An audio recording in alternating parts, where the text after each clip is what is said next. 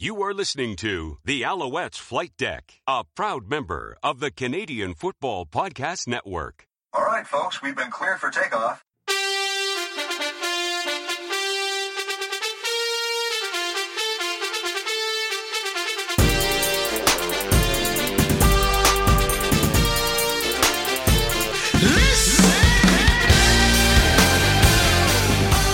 Welcome to the Alouettes Flight Deck, podcast dedicated to Montreal Alouettes football, presented by Sport Buff. I'm your host, Tim Capper. I love a Cliffy day. Well, we got a game this week, unlike the one previously. We're lucky that, if we had to pay for the ups and downs that we had, it was almost like seeing a therapist.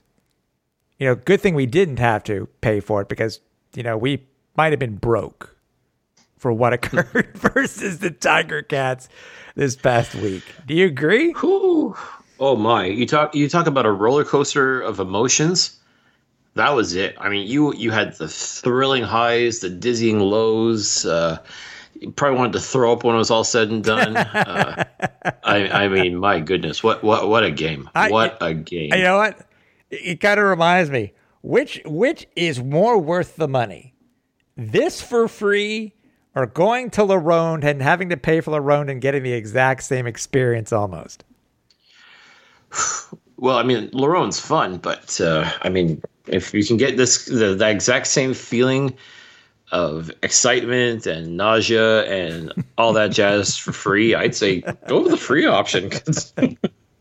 It sounds a little masochistic to want to pay for something like that. But well, think about it, dude. People go, either to La Ronde, or they go to Six Flags, or they go to Disney, and they pay a lot more money to have the same experience, to go on Thunder Mountain or I'm trying to think of some of the other names of the rides there that they have at Disneyland and Disney World.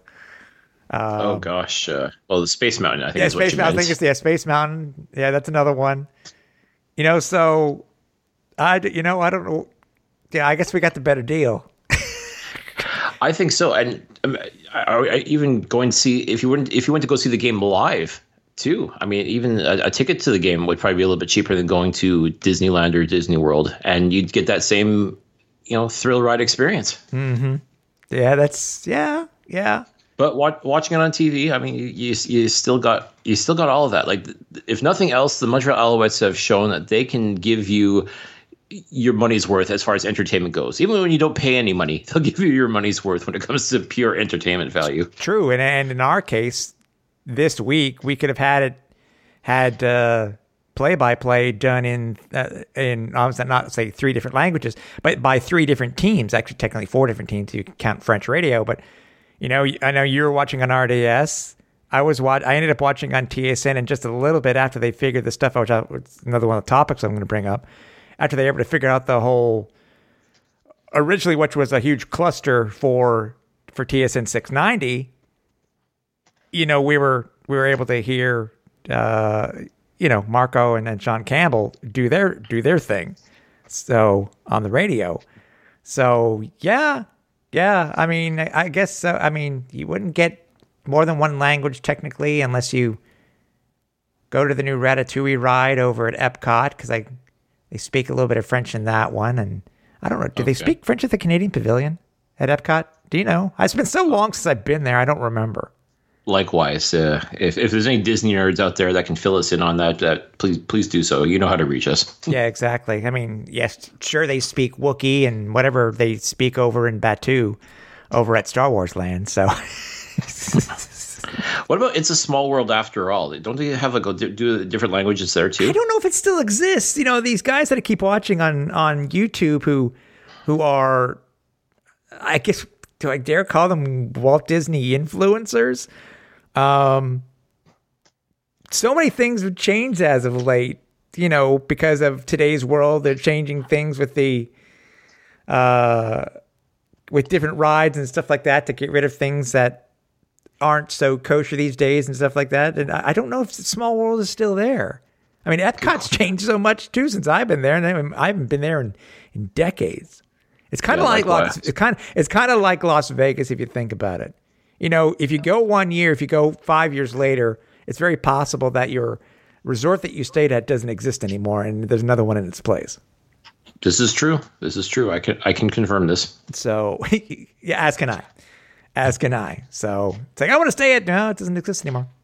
But maybe it doesn't exist anymore. Hell, you can't even go see the where the Las Vegas Posse practiced their or had their training camp, because I think that now has been demolished and turned to another resort. So, well, hell, UNLV doesn't even play at their old stadium anymore over at Sam Boyd. I don't think that exists because they now play at at Alliance Stadium. You mean Allegiant Stadium? Whatever. Same difference. Whatever. But yeah, wow, we're really getting off topic. But who cares? I mean, it's as I said, it's just about the whole overall experience itself. That not only, you know, Tiger Cat fans, but Alouette fans were treated to this week, because, you know, everybody's been we've seen some great games this year, but I may be a little biased because we won. I may have said it anyways if that was the case, but this game gave us everything. Things we didn't expect. I mean, it was like a show on Disney Plus. You get a couple of the first three quarters, right, were like episodes of a series. It ends in a cliffhanger, and then you get to the final episode, and it's like, the first episode of the next season. I was like, well, wait a minute, what the hell's going on? That was the fourth quarter and overtime in itself. So It was crazy. I mean, I still think that would probably be one of the best games of the year. I think when it's all said and done, like as we look back on the 2021 season, we're going to look back at this game as potentially the turning point for the Montreal Alouettes. And if not, then at least we can look back and say, holy crap, that was one heck of a game. I mean, that really just ran the gamut of just started off so slow, plodded along for the better part of three quarters. Mm-hmm. And then once the fourth quarter kicked in, like that's when everything just went into hyperdrive. And like at that point, you strap on a helmet, you buckle up, because you're on for a wild ride. So, I mean, this whole amusement park theme motif that we seem to be going with, it definitely applies to this game 100%, because that's really what this really was just...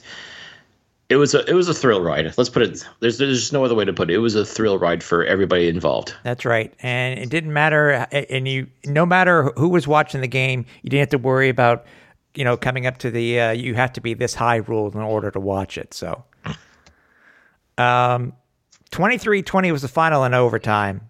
The Alouettes come back from 14 down to, I'll say, stun the Hamilton Tiger Cats. But Hamilton has shown signs of greatness this year, and they've shown signs of just being mediocre. And you know what's funny? I'd have to go back and check, because it's happened quite a bit this year when it comes to the rotating carousel that is quarterbacks this year in the CFL. What was it the right idea for Dane Evans? Wasn't Dane Evans? Jeremiah Masoli to come back. Mm-hmm. But mind you, we're seeing what's happening in Ottawa tonight. As we're taping, Ottawa's just getting clobbered. So I don't know. I mean, was it a matter? What do you think? Was it just a matter of momentum for this game? Because if you got to admit, after Hamilton kicked that field goal, that 55-yard field goal to tie it at the buzzer, into the wind, no less. I'm gonna question that. Okay, I'm gonna question that a little bit. Okay, go ahead. I'm gonna question that because, yes, the two kicks before, one by Hamilton, one by Montreal. Yes, they were into the wind, and you can tell they were into the wind. And I watched the replay thinking about that exact same thing, and I was watching the flags at the top of the goalposts. Mm-hmm. There was nothing. In my opinion, there wasn't as much as there was for those first 2 kicks. Because everybody, by the way, somebody brought this up on social media. Everybody remembers what happened in Guelph for the Alouettes in the playoffs. A couple years back. Everybody remembers that kick. But yeah, to me, I understand it was said that way. To me, I don't think it was as much of a factor as I think it was. Maybe right at the end, because I just think he just barely made it. It's not that the ball was held up like it was for the first field goal try by Hamilton, which you could tell. I think the one for the Alouettes was pushed by the wind. This one wasn't the same. It wasn't the same. Because I remember, you look what happened in the second half. Remember, Montreal won the toss, right? Mm-hmm. We deferred. Right. But then we pushed our defer so in the second half, because of that issue, yes, with the wind, so we would get the fourth quarter the wind is back. With the wind. Right. And I don't know how many people who watched the game noticed that change. Because I guess maybe I don't know how many people know that could be you could give up the ball in the second half if you have the ball, if you won the toss and you deferred, if you can make that change. I'm curious about how many of you fans out there thought that immediately when you saw that, or you're left wondering why the Owls weren't getting the ball to start the second half. Right. Well, and that's part of the gamesmanship. That's part of the strategy, if you will, the chess match between coaches. And again, obviously, Kahari and his crew, they've spent enough time at Tim Hortons Field to know that wind can be a major factor in this. So, to me, they did everything the right way. So, I mean, and in theory, asking a rookie kicker to go and drain a 55-yard field goal going into the wind, that's a pretty tall task. Like in theory, that should have been like, okay, no way he does this. Sure enough, though, like literally by the skin of his nose, he makes that field goal. Like, my God! And Shades of the one in the NFL a few weeks back. Oh, you mean like the 49ers Packers game that I had to watch, where you left 37 seconds on the clock for Aaron Rodgers to come and carve you up like a surgeon? Yeah. No. The one where the ball, was that the one? Was that the one that where the ball went off the crossbar and in? No. That was another one, right? Yeah. That was another game. I mean, it's still like it's still incredible when that happens too, but but it's the game had everything, dude. I mean, it really did. And the storylines for this game alone would make a good book. Just this one game alone would make a good book. Yeah. Because I'm sure now, to preface this, if you didn't see the highlights, everybody knows that Vernon Adams,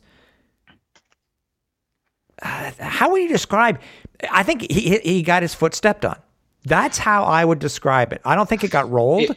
I think he got his foot stepped on, and then I think it was a bit of both. I think it was kind of stepped on as he, again, being who he is, being the mobile quarterback. He was trying to juke and jive like he normally does, and I think it was just, if he zigged instead of zagged, he probably would have avoided it. But I think it was just a matter of both. It was just he planted his foot trying to go the other way, and Julian Hauser, I think his name is.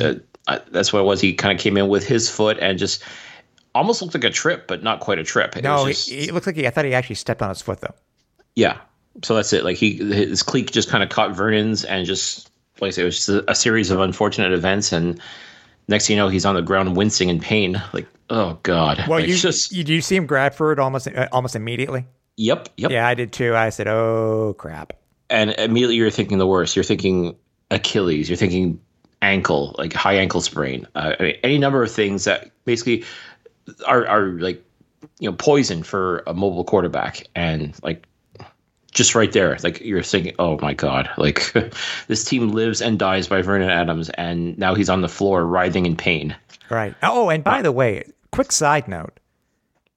Did you happen to notice before and when he came back in, he almost showed no signs of having a rib injury? None. No. Absolutely none. No, if there's any problems with his throwing motion, he hid them extremely well, because either that or he must have had another flak jacket on. But something, man.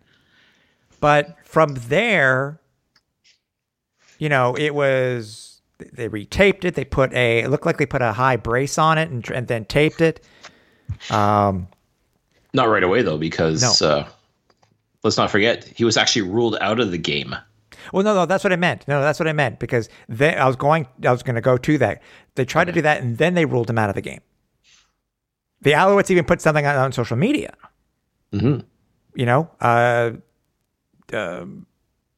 Even Matthew Shinetti said as such too. Yep. So, and to be honest, for the rest of the first half, I will admit, he didn't look, Matthew Shiltz did not look that good in Ottawa a few weeks back in the short span that he was in the game. Shiltz looked good. I think he looked the passes, they were crisp, they were tight, they were going. How about that little pump fake he did on that incredible bomb to Quan Bray? Yeah. Holy cow.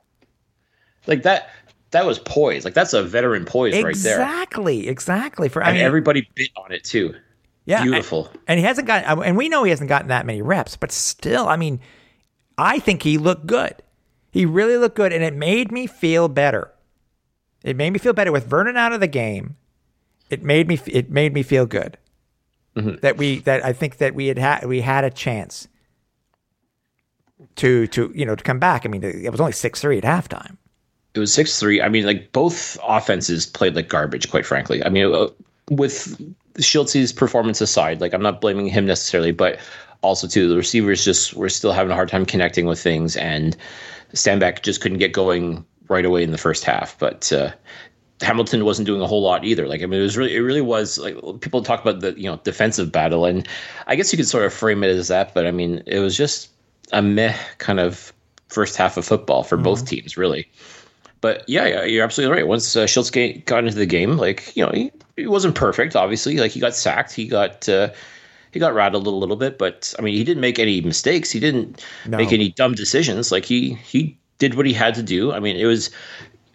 I would say okay, if there's ever a game where you needed a bus driver, and I'm not calling Matthew Schultz a bus driver, just to make it clear, but you need someone to manage the game, and he could do that. The way that Hamilton was playing that first half of football, Schultz could come in and manage the game, and once he found his groove, he just kind of flipping the switch. I think he would have turned it on, and you saw that in that pass to Quan Bray. He's got the ability to connect on a deep ball with somebody. It's just a matter of you got to uncork it, and I think he finally had the opportunity to do that. And my goodness, that was a thing of beauty. That to me also gave me hope. Okay, if leave him in there. Okay, it sucks not having Vernon in there, but Matt's not going to make any stupid mistakes. He's not going to take any huge risks either. And I know no risk, no reward, but at the same time, this is the kind of game where slow and steady just might win the race. At least that was the impression I was getting throughout the entire first half. And lo and behold, the first half ends 6-3. Okay, not exciting, but once these guys have a chance to feel each other out a little bit more, especially considering Schultz just was thrown into the match, let's see what he can do in the second half. I was really curious to see what he could do. I was really looking forward to seeing what he'd be able to do. Yeah, Schultz, he ended up his time short time. Surprised us. He was 4 of 7 for 108 yards. His longest was that 68-yard pass. And then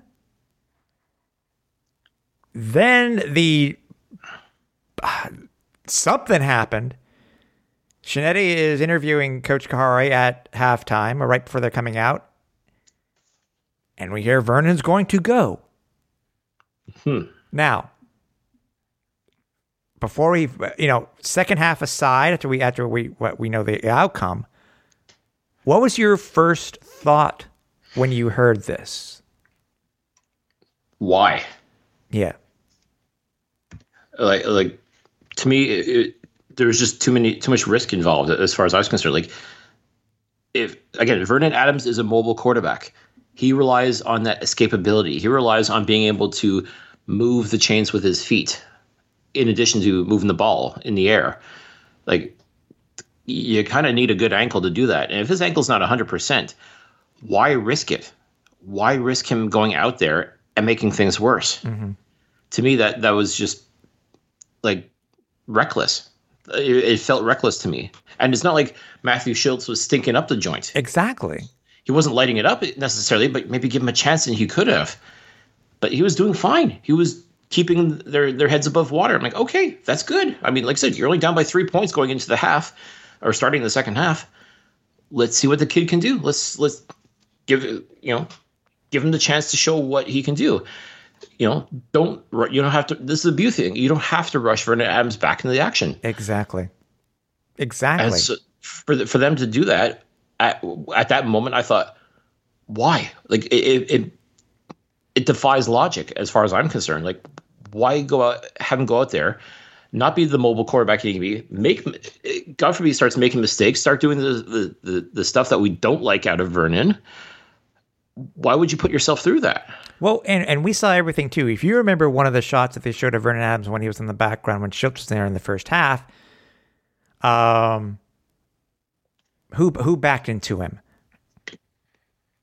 Andre Bolduc. Yeah, Andre Bolduc backed into him, and you see Vernon wins? Yeah. So I'm like, what type of healing juice did they get? That's the best way I can put it. What type of healing ointment did they give Vernon besides rewrapping his foot? Because Vernon in the second half was the Vernon Adams that we saw for the first couple of plays before he went out. Mm-hmm. I was like, what? And then that one running play where he zigged and zagged, stopped on a dime, and made some Tiger Cats players miss him. I was like, what? Ironic. We thought he'd broken his ankle, but he ends up breaking their ankles. No kidding. I'm sitting there like, wow, not bad for a guy with a bum ankle. Holy cow. Okay. I thought the same thing you did. To me, I was like, okay, don't risk this. We were still in the game. Don't risk it. And I can't emphasize this enough. It's not like Schultz was making any mistakes. Like, he wasn't throwing, errant throws into double coverage or anything like that and getting picked off. Like, he was managing the game, and that's fine. Mm-hmm. In that instance, that was fine. It's not, and again, it wasn't like a lopsided score or anything like that. There wasn't any, I think, sense of urgency unless it came from Vernon himself as to, I got to get back in this game. And just badgering the coaches to let him back on. Which it's possible may have happened at halftime. Very possible, but to me, like, at that point, like, you kind of look like, this is our star player. This is our bread and butter, our meal ticket. We to me, like, I just don't see how you go out and risk that. But I mean, hindsight is 2020. It looks like it was a masterstroke. Oh, no kidding. I mean, sure enough, once again, we get an interception from Vernon in the third quarter, which I think we were driving again. Which yeah, we were. Which that ball should not have been thrown. Not even a little, because he was. If I didn't know better, I swear he was throwing it right at that Ticats defender. Yeah, because he was the only one out there. Yeah, like, you way overthrew everybody, and like Vernon, like we've talked about how he doesn't make his reads. Like, that was definitely not. I don't know what the hell he saw out there. And then the one in the fourth. Yeah, late in the fourth too, as the Alouettes are driving to try and tie this game or go ahead. Like, it was. Again, just these are the back-breaking throws that we see from Vernon Adams. Yes. And that's where you get frustrated. This is where people start doubting him. And at that point too, like, if that was ended up being the end of the game at that point, or the pretty much the last Alouettes chance of scoring, this would be a whole different story. This would be a whole different podcast. I mean, everything would just be. And then stuff happened. I mean, yes, we get down by Hamilton goes up by scores 11 more, goes up by 14 heading into the fourth quarter. Mm-hmm. Vernon's been looking so, but the picks and the pick and everything in the third quarter really didn't help. Stanback wasn't really kept in check as he was the first time around. I mean, he still didn't break 100 to extend his streak. Mm-hmm. But man, something happened in that fourth quarter. Shades of the game in Calgary, shades of the game versus Winnipeg. Mm-hmm. More so, I think more so Winnipeg than Calgary, really, but still. And we're talking about 2019. Yes, 2019. Yes. Yeah. Except that fourth quarter, man. Yeah. I mean, what the Alouettes did to Hamilton is it footage that teams need to look at going forward, because Hamilton just Jeremiah Masoli was not. I mean, he was getting sacked again. It's sure he only missed 10 passes on the game, and he was 23 of 33 for 223 yards, but he didn't no picks but no interceptions. Mm-hmm. And the rushing game was pretty much garbage for Hamilton too. Yeah. And also too, Brandon Banks, who had come back from injury, he was Braylon Anderson ghost. was their biggest name in the first half. Yep. And then just some, really. I mean, 73 yards for the game, but Mm-hmm. Is it? Do you think it's something that teams need to look at going forward? 100%. That footage from the fourth quarter for Hamilton. Oh, 100%. Yeah. I mean, like, if you want to learn how to beat Hamilton, like that's the way to do it. I mean, and that's the thing. It was just methodical. I mean, it was just, like I said earlier, slow and steady wins the race, and that's kind of how it was. Like, there was no sense of urgency, even though like you could tell that Vernon was just trying to prove that, okay, I'm not hurt. Yeah. And once he found Jake Wienecke for that touchdown, which again, thing of beauty. That was then speaking of passes, that was a thing of beauty too. That's the Vernon we know. Yep. And it was at that moment, like all hope was lost. Like, the team was down by 14 scores, and okay, now we got a ball game. Now we're back in business. Now it's just a matter of defense has to step up, and they did. Oh God, big time. Yeah. Woody Barron. Oh my, he made stuff happen. Both he and Nick Usher, who a lot of people were labeling as a free agent bust. They made stuff happen. But the guy that really truly made stuff happen this past Saturday, Chris Aki. Yep. Oh boy, he was all over the place. He was on fire. He played like his hair was on fire, forcing fumbles not just in overtime but in regulation as well. He was just a force to be reckoned with. Mm-hmm. I mean, he played, as far as I'm concerned, he played an outstanding football game. Like, he was the reason why Montreal was able to come back and briefly take the lead before that last second field goal by Hamilton. Got to mention for VA, by the way, 17-26, 209 yards, 2 interceptions, 2 touchdowns. Okay stats. I mean, VA still had 18 yards rushing. That one, I think that the one where he was juking everybody, I think it was only for 7 yards, but still. You saw what he's capable of. You saw the kind of quarterback that he is, and that's why, like, I just couldn't believe that, not even like an hour ago he was writhing in pain or, troubled or felled by this ankle. And now he's out there doing moves like that and just, making defenders look foolish. Like, wow. Like, that's some magical heal. He must have that Michael Riley magic powers. Something, man. Something. Talk about Jake Wienecke. He had 4 receptions on 7 targets for 71 yards and the 1 touchdown.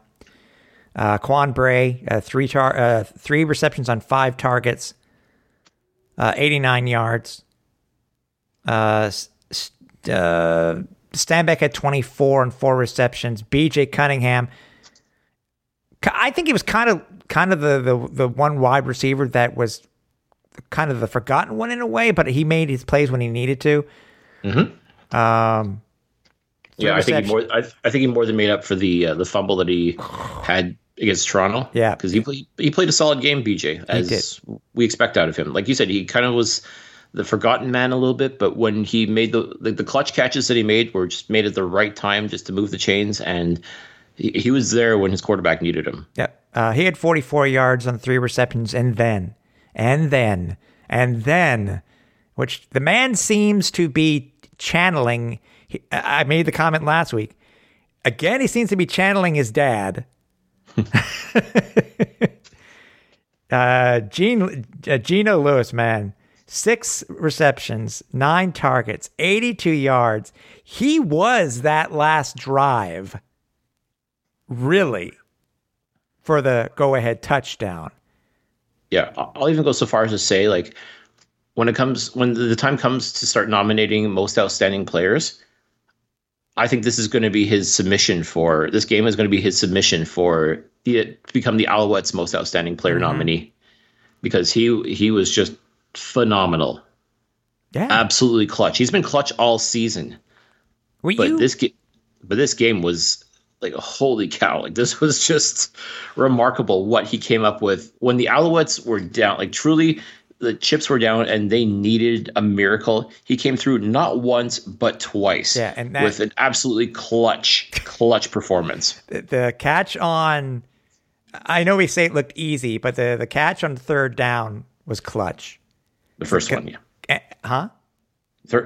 Both those catches were on 3rd down. Yeah, the first one. And then the second one, which 3rd and 20, Vernon gets sacked.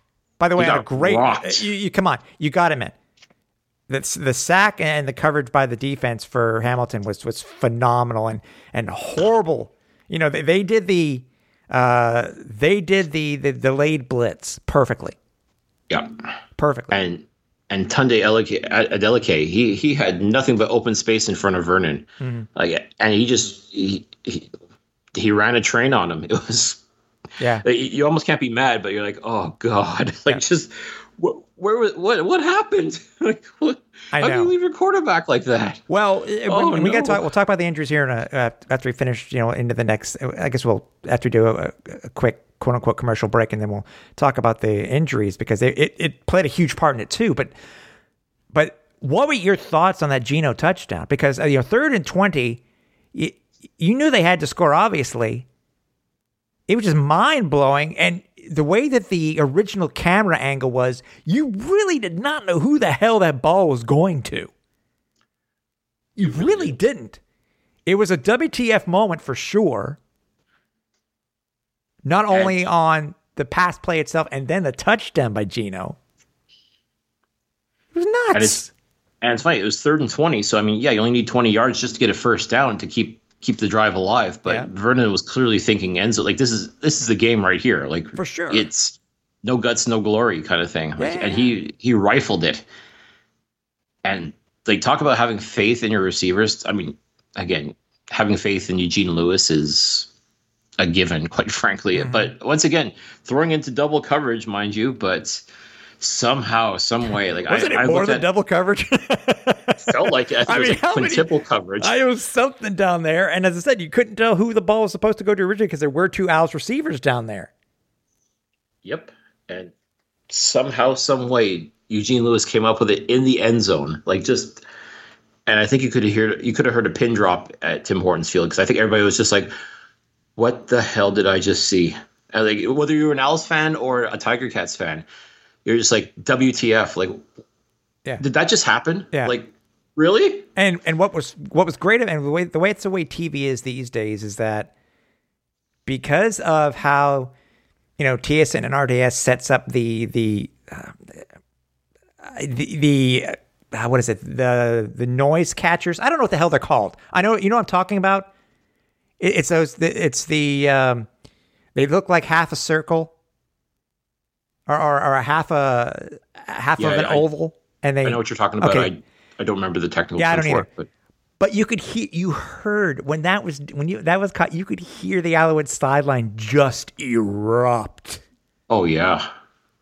I mean, like, I'm even myself. It's like cheering on, watching it on TV. I was me too. Screaming like a loon, but yeah. Because it was just one of the. Are you effing kidding me? Like, did that really just happen? It was shades of the you know what? Shades of the Winnipeg game. Yeah. In 2019. Yeah. Instead of Jake Wienecke catching the ball with 9 seconds left on the clock, it was Geno Lewis catching the ball with, what was it, 29 seconds left on the clock? Something like that. Yeah. I mean, like, and again, Alouettes go up by 3, like, and it's still not over. The game is still not over. It's just like you're excited, but like, oh shoot, like 29 seconds on the clock.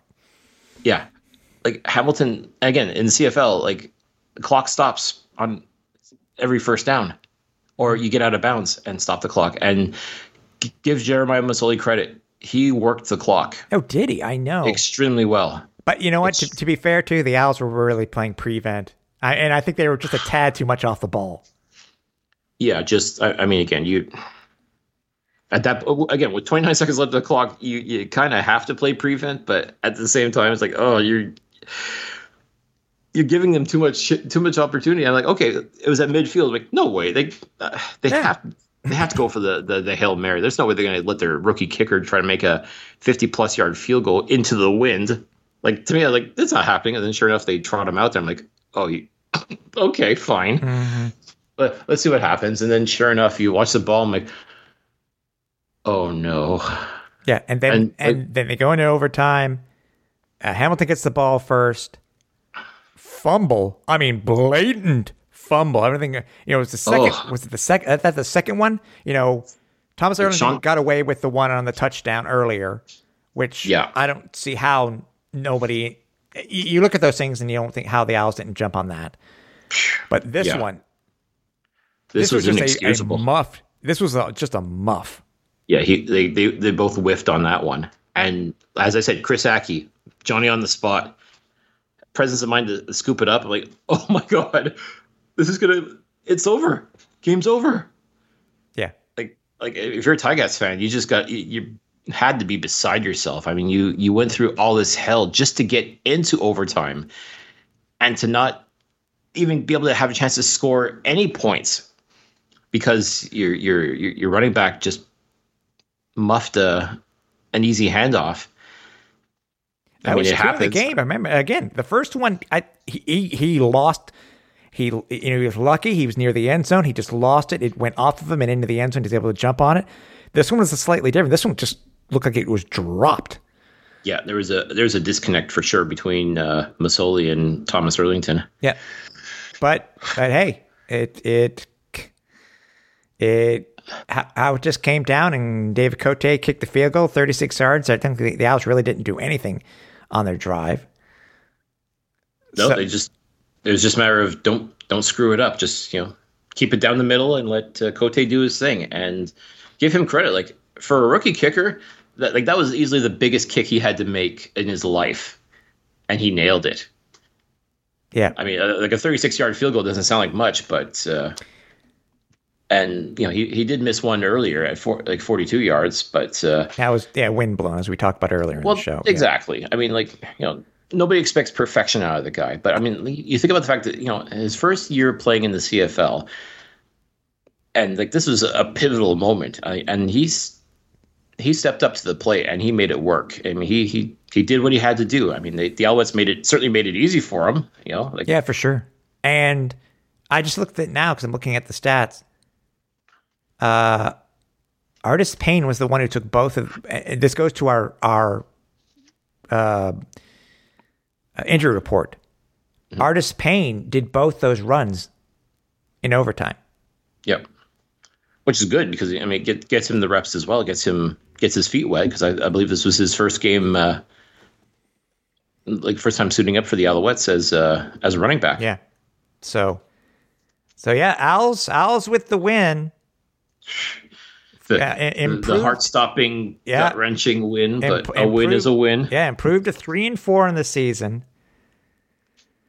Break Hamilton's crazy 11-game home winning streak. Fun fact: do you know who the last team was to beat the Hamilton Tiger Cats at Tim Hortons Field? It was the Owls. It was the Owls. In between the Owls losing, and then which they did in 2019 also. Right. But yeah, it was the Owls. That's it. So, yeah, crazy game, great ending. Something to build on. So, yeah. No, and I said too, like the Alouettes had to, like the two games they played in Ontario before coming home for Thanksgiving, they had to get at least one win. I think we thought it was going to be against Toronto and then lose against Hamilton because Hamilton had lost for so long there. But I mean, listen, you got one of the. If they came back 2-5, I mean, God only knows what would have been like on Thanksgiving Day. But and again, it's not like the Red Blacks are the automatic victory we've been talking about, because they've been making moves and trying to improve things as well. So I mean, you can't look at any game against them as a gimme necessarily anymore. I mean, that's just, you really can't. Yeah, we've seen teams try to do that. I mentioned that a couple of weeks ago.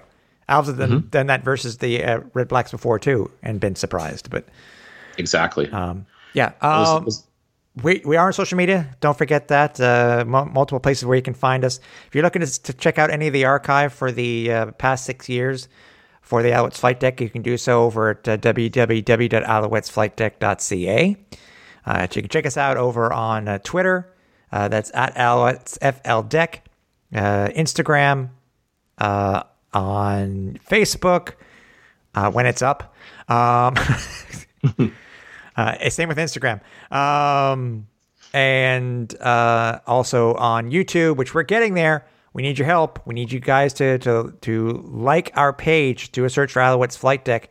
We need to get to 100 followers so we can get so we can actually able to use a custom URL. And again, we're going to promote. Once we get there, we are going to have a giveaway. So, and not just any giveaway, folks. I mean, I think this is a pretty sweet prize that we've got in mind. So, give us the likes. Give us this, make sure you're subscribed to the Flight Deck on YouTube. Help us get to 100 followers. And I tell you what, the prize that we're going to give away to one lucky person, it's pretty freaking sweet. Yeah. So, like I said, jump on YouTube, just do a keyword search of Alouettes Flight Deck. You'll find the episodes that we have up there already. As I said, subscribe to the channel, throw us some likes, throw us some good comments, throw some bad comments if you want, but like and subscribe at least if you can. That'd be so appreciated. And let's get to 100 subscribers if we can. Yep. Also, we are on, check out any of the podcast platforms that are out there. Do a search for the Alouettes Flight Deck, and you'll find us. Some of the big ones, obviously, are Apple Podcasts, Google Podcasts, Spotify, iHeartRadio. Did I forget any of the big names? Did I forget any? I don't think so. Stitcher. Stitcher. Yep, Stitcher too.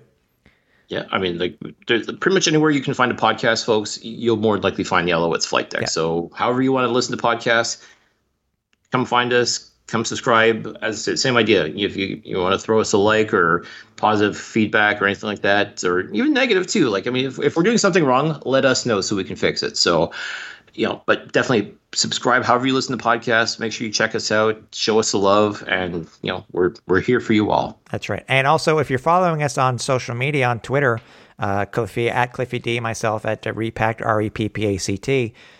Don't forget the newest. Seem to be the newest thing. I guess it's the it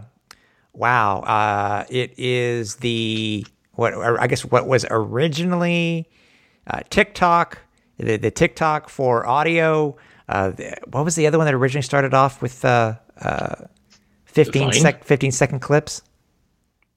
Oh, well, I know there was Vine back in the day. Vine, yeah. Thank you. That's what I was thinking of. iLily. It is. It seems to be the newest thing. It's made by a Canadian company, which very interesting background where it wasn't created for sports originally, but that's where it seems to be getting a lot of its push recently. But yeah, check us out on our 15-second clips that Cliffy and I do. which are forwarded also and liked by our main account on Twitter. But check those out too. We'll try to get out some information that we would normally not do, on Cliff's, on Cliff's weekly blog or what we would do on Twitter. So it's, keep up and help us, help us let you learn some things that we may not put out normally on social media. So, okay. I wanted to talk about, in our final segment here before we get to the quick preview for Turkey Day, is there were some pretty significant and interesting things that happened during the game where not only did Armando Sewell almost become an offensive lineman, but he did actually become one. Did he? Are you sure? Yeah, he actually went in. Did he? As an O-lineman.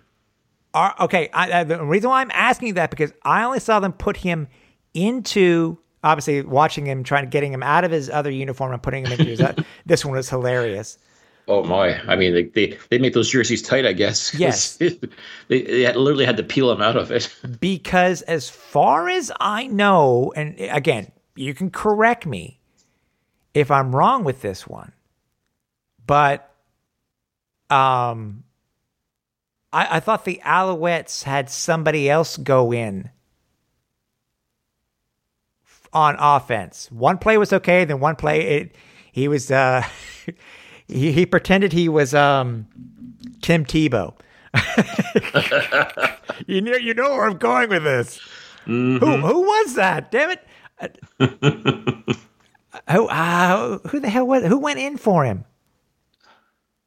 Come on, help me out here, Cliff. Oh gosh, it's David Bernard. David Bernard yes. Went in after. Wow, Tony Washington went down for a little bit. You have Tony Washington, and they had to make some major changes because we had some guys go down for injury, at least temporarily, and it goes into the into the report here. I mean, Sean Jameson was there. Philip Gagnon went down, but I don't think Sewell actually made it in. I'm positive he was in for. I don't think he did. I think he was in for one play. I think it was just after they got Gagnon out. He was in for one play because I remember they had to shift like when they had Menard in. Yeah, because we lost our center. We lost Washington. Yes. We lost. Are you sure? Anybody who happens to? I'm trying to look through the. I don't think it was showing the substitutions. That's what I'm looking at right now. Mm-hmm. I don't see because Rayshon had. Oh damn! Sorry, Armando. Armando went from 90 to 62. Yes. With no nameplate, by the way. Only I would notice that type of thing, by the way. Yeah, it's typically the blood jersey, they call it. Oh, really? Yeah. I did not know that. Okay. Yeah, if a jersey gets too bloody, they have to replace it. And usually it's with a nondescript number and with no name on the back. It doesn't list it here. It doesn't list it here. Anyway, if anybody, let us know. Maybe I have to reach out to Steve Daniels, see if that occurred. Or when the last time that occurred, actually. That'd be, that's actually something I should ask him. I mean, you see that a lot in college football because there's so many substitutions and but they got larger rosters. Yeah. So, anyways, we bring this up specifically because we looked at today. Today was the first day for practice, even though it's Wednesday. Well, that's why I'm assuming you have a game on Monday, is everything starts a little bit later. So what was interesting was this. Okay, yes, we knew about, Antonio Simmons. Shoulder limited participation. Okay, we get that. Mm-hmm. Vernon Adams' foot. Okay, that's what we expected. But full participation. Again, it's like it didn't exist. The ankle injury? What ankle injury? Yeah, Sean Jameson, knee, didn't participate. Philip Gagnon, lower leg, did not participate. Tony Washington, leg, limited participation. Here's the surprise. Actually, Wesley Sutton, by the way, a DB, came out the 6th week, so he's limited. Mm-hmm. William Stanback, and that's why I made the comment before the break. Ribs did not participate. Remember I was saying about Artis Payne only taking the snaps in overtime. Right. This may be why. We did not see this happen. It was never mentioned, obviously. No comment was made, because I guess it was near the end of the game. Yeah. But this one is a surprise to me. This one is something that we need to keep, and Owls fans need to keep an eye on going forward. Mm-hmm.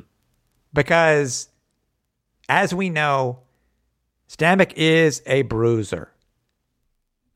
He's a big boy, takes those hits. I'm curious to see what happens with this. This is what I'm curious to know about. So for sure, it's definitely something to definitely pay attention to, especially too since Stanback still is leading the league in rushing. Yeah. I mean, I think he obviously wants to keep playing if he can. So maybe this was just a precautionary measure, knowing again you don't have to do anything too serious because the game's not until this coming Monday. So this could just be a preventative thing. I mean, ribs are very tricky too. I mean, I don't know if you've ever had bruised ribs or cracked ribs, but it's not fun. I've had bruised ribs, and the idea of other people trying to hit me while I'm carrying a football sounds painful beyond belief. Uh-huh. So I can only imagine, even if you're wearing pads, I'm sure it's still tough. So I definitely see him not participating as a just more precautionary measure than anything else. And I'm hoping that's all it is just precautionary, because I mean, yes, we've got some very talented running backs on this team, but I mean, this team running back wise definitely does live and die by William Stanback. I mean, again, the guy's leading the league in rushing through 8 games or 7 games. And got to look. It's something to keep an eye on. Yeah. Something to keep an eye on going forward. Before we talk about the Ottawa matchup for Turkey Day, at least mention the follow-up I mentioned at the beginning of the show. You know, I mentioned last week how the Owls, you know, because of I guess scheduling conflict with, I guess, the Habs game, you know, that the game was going to be broadcast online instead of on the radio at TSN 690. What I found was interesting, and I don't understand why. And to be honest, Cliff, I don't know the reasoning behind this. I'm wondering if any of you guys who work in radio, especially I guess for Bell Networks, the Bell Net, you know, radio stations that are on the Bell Network, and have a sister station where games are usually switched over because of, you know, I guess more or less in Canada because of hockey or soccer or something like that. You know, how this would occur, but, you know, because there seemed to be an issue with the pregame show. I don't know how much of the pregame show actually played online, because when I was listening to it, Cliff, it was just all static or a hum. That's all that I heard. And then I reached out. I reached out to Sean Campbell, hoping to catch him in, you know, one of the breaks, and it was finally announced on TSN. And Sean told me too is that, you know, the game was going to be on CJAD. So they actually had the game on the radio, as far as I know, on the radio on CJAD. So why couldn't this have been done before? I don't know the circumstances. I don't know the circumstances. So I don't know if it's a cost thing. I don't know. You know, because this has happened so many times in the past where, obviously the preference would be to go to TSN 690 because that is Montreal's sports station. But yes, it does happen to where there's conflicts between the Owls and the Canadians, or the Owls and, well, back in the day it was the Impact, but now I guess it would be CF Montreal. Or the Expos too. Or the Expos, absolutely. You're going way, way back for that. But, and as far as I know, I don't think they're going to be broadcasting any Tampa Bay Rays games as far as Montreal playoff, you know, coverage goes. That didn't work. Okay. Well, I knew you were going with Vegas for Monday. I don't know what's happening. I think the game's supposed to be on. It's already been announced. The game's going to be on 690. Yeah.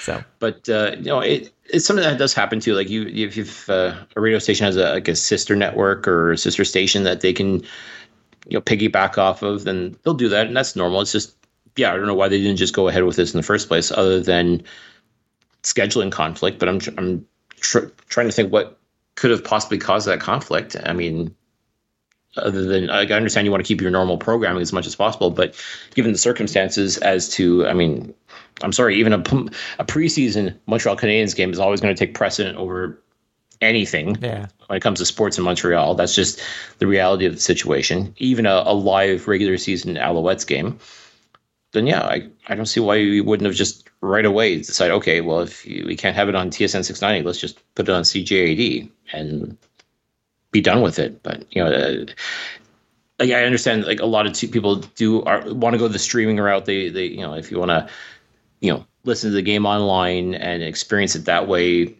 okay, I get that to a degree. I mean, most radio stations also have like an online media player that you can listen to the radio, quote unquote, as well. Yeah. So to me, like, this was a whole lot of unnecessary steps just to come back to the same place that you were before. Yeah. So it was baffling, but I'm glad at the end of the day, people were still able to listen to the game on the radio, whether it was on a different station or what have you, especially if the online thing wasn't working out, then you go back to the roots, I guess you could say. I'm glad they did what they did, though. I really am. I'm glad they did that. Ottawa, Thanksgiving, to both. The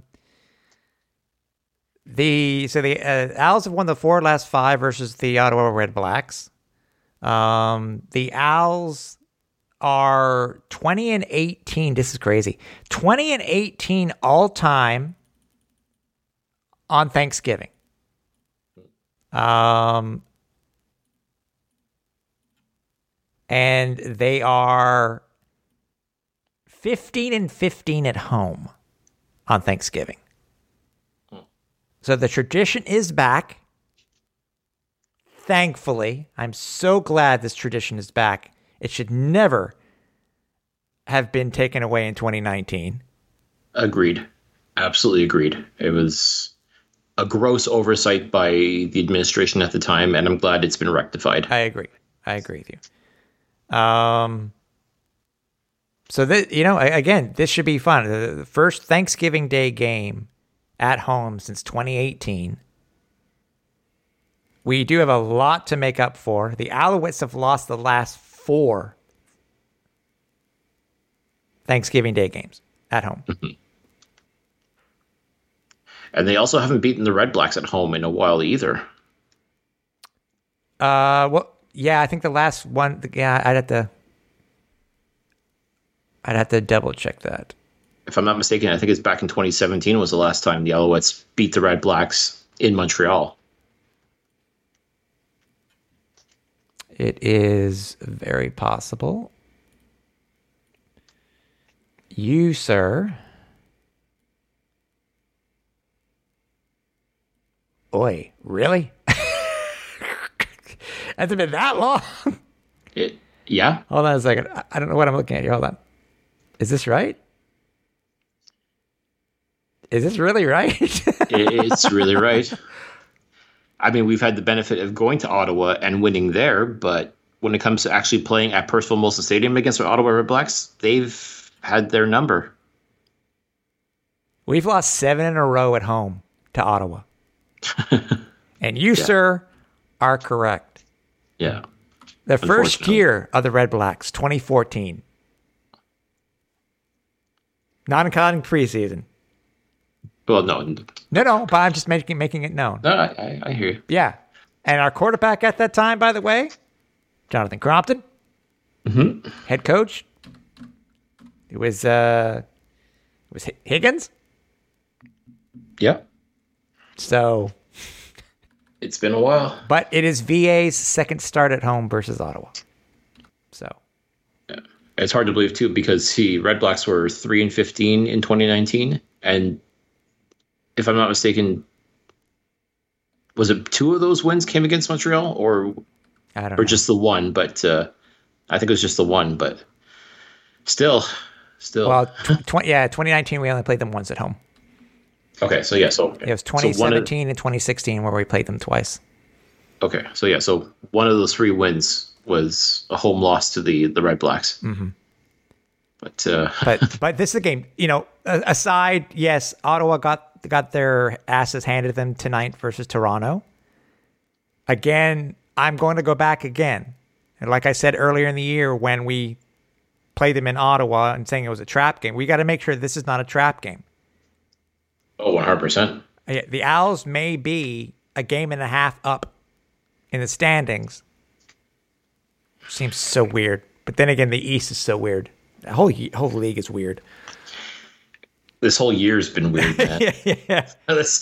You just have to embrace the dumb, as they say. So, yeah, I don't. There has to be a lineup because see that's the thing. Ottawa is in the midst of a weird schedule. They're playing today, and then they're playing versus us on Monday.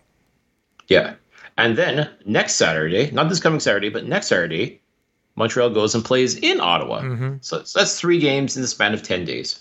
Yeah. Currently, the Alouettes are favored by 7 points with a over-under of 50.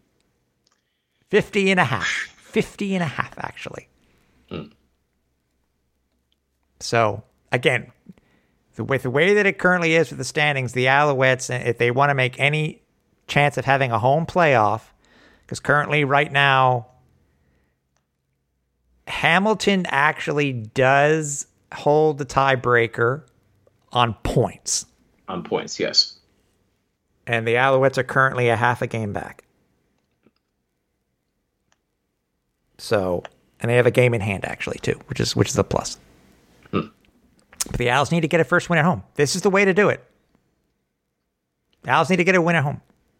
I think the stage is set. I think coming in with that great momentum of winning that absolutely wild game out in Hamilton, playing an Ottawa team that is, I don't want to say they're as bad as what the record says it is, but unfortunately that's kind of how you have to look at it. Mm-hmm. That being said, you cannot walk in thinking it's going to be a win, because every time the Alouettes have done that, and I really feel like the game against Calgary, I think they were looking past the Stampeders because no Bo Levi Mitchell, rookie quarterback who's never played a down in the CFL. Right. And Montreal barely lost, but they still lost. Going into Toronto, no Nick Arbuckle, no Eric Rogers, no Enoch Mwamba. Like, a lot of their stars were out. It was a bunch of no-name players, and McLeod Bethel Thompson, once again, barely lost, but they still lost. So Montreal cannot afford to be lackadaisical when it comes to this game. Even though it's, the Ottawa Red Blacks and they're supposedly a dumpster fire and all that stuff, but I definitely see a lot of positive with them that they can build upon. And I think they would be hoping and praying that Montreal is going to look past them.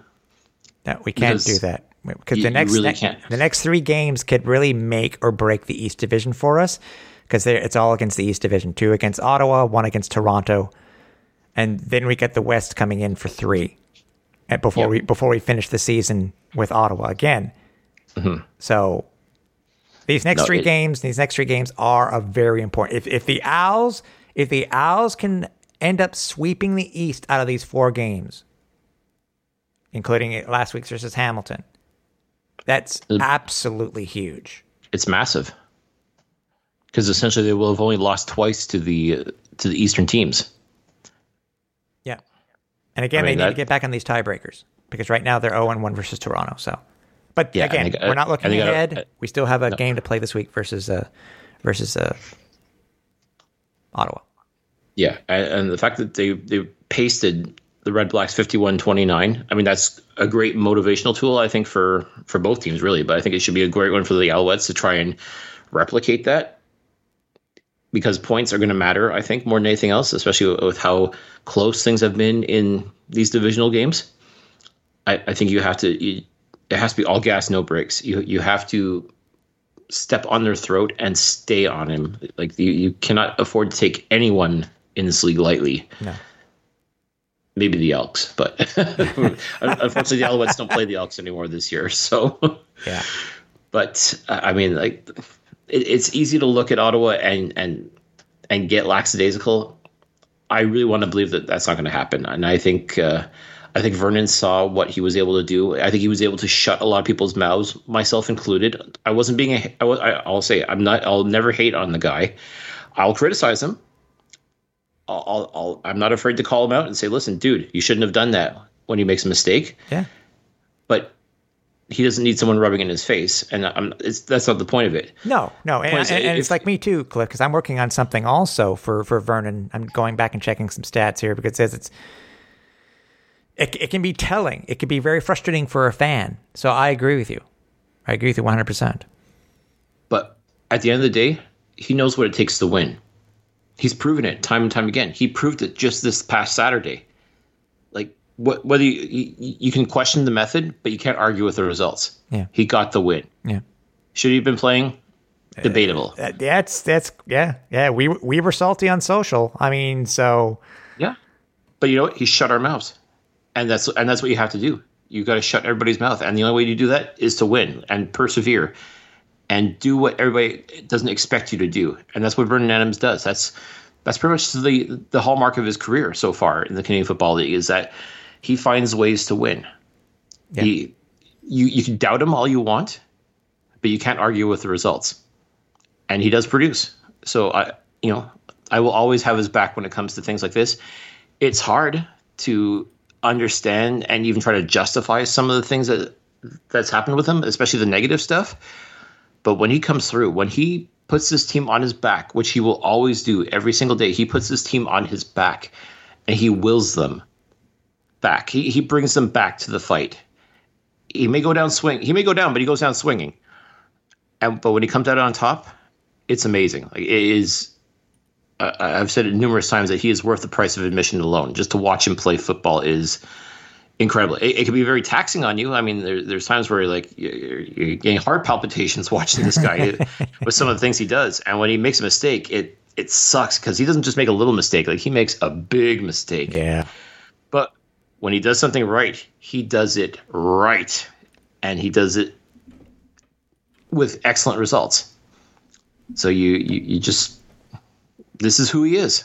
This is who he is. Love him or hate him, this is who he is. And quite frankly, no matter what, all things said and done, this is the guy you want to have on your football team. This is the guy you want leading your football team. Yep, I agree. Should be fun. It's gonna. I will say though that it's gonna be a little bittersweet not having the traditional Thanksgiving tailgate with the deep fried turkey and all the goodies that we've been known to have before the game. But no matter what, I'm still happy to have the Thanksgiving Day game back. Like, this really is our tradition. We don't really have a Labor Day rivalry. We don't have, banjo bowls or anything like that. Like, there's nothing really of that nature. So to have the Thanksgiving Day game back in Montreal where it belongs, it's such a good feeling. And I'm so excited for Monday afternoon to be able to go to Percival Molson Stadium and watch the Alouettes play a game of football. I've been jonesing for an afternoon game anyways. There you go. So asking you shall receive. Yep. So I would imagine the Alouettes will be sending out some information concerning, I guess, any game day stuff very soon. So stay tuned if you're if you are a season ticket holder. Make sure you look into your email and stuff like that. We hope everybody has a very happy and full Thanksgiving. It's a very weird Thanksgiving times 2, second year in a row. But again, we do have football, and it's gonna be fun to be around everybody once again. So we'll see you there. We'll be back next week. Got a couple of things lined up. Hopefully they will come to fruition. But other than that, we will be back to talk about the good, the bad, and the ugly for the Alouettes that happened all this week. So for everybody here at the Alouettes Flight Deck, for Cliffy D, I'm Tim Capper. We're on Final Approach. Take off to the great white north. Take off. It's a beauty way to go. Take off to the great white north.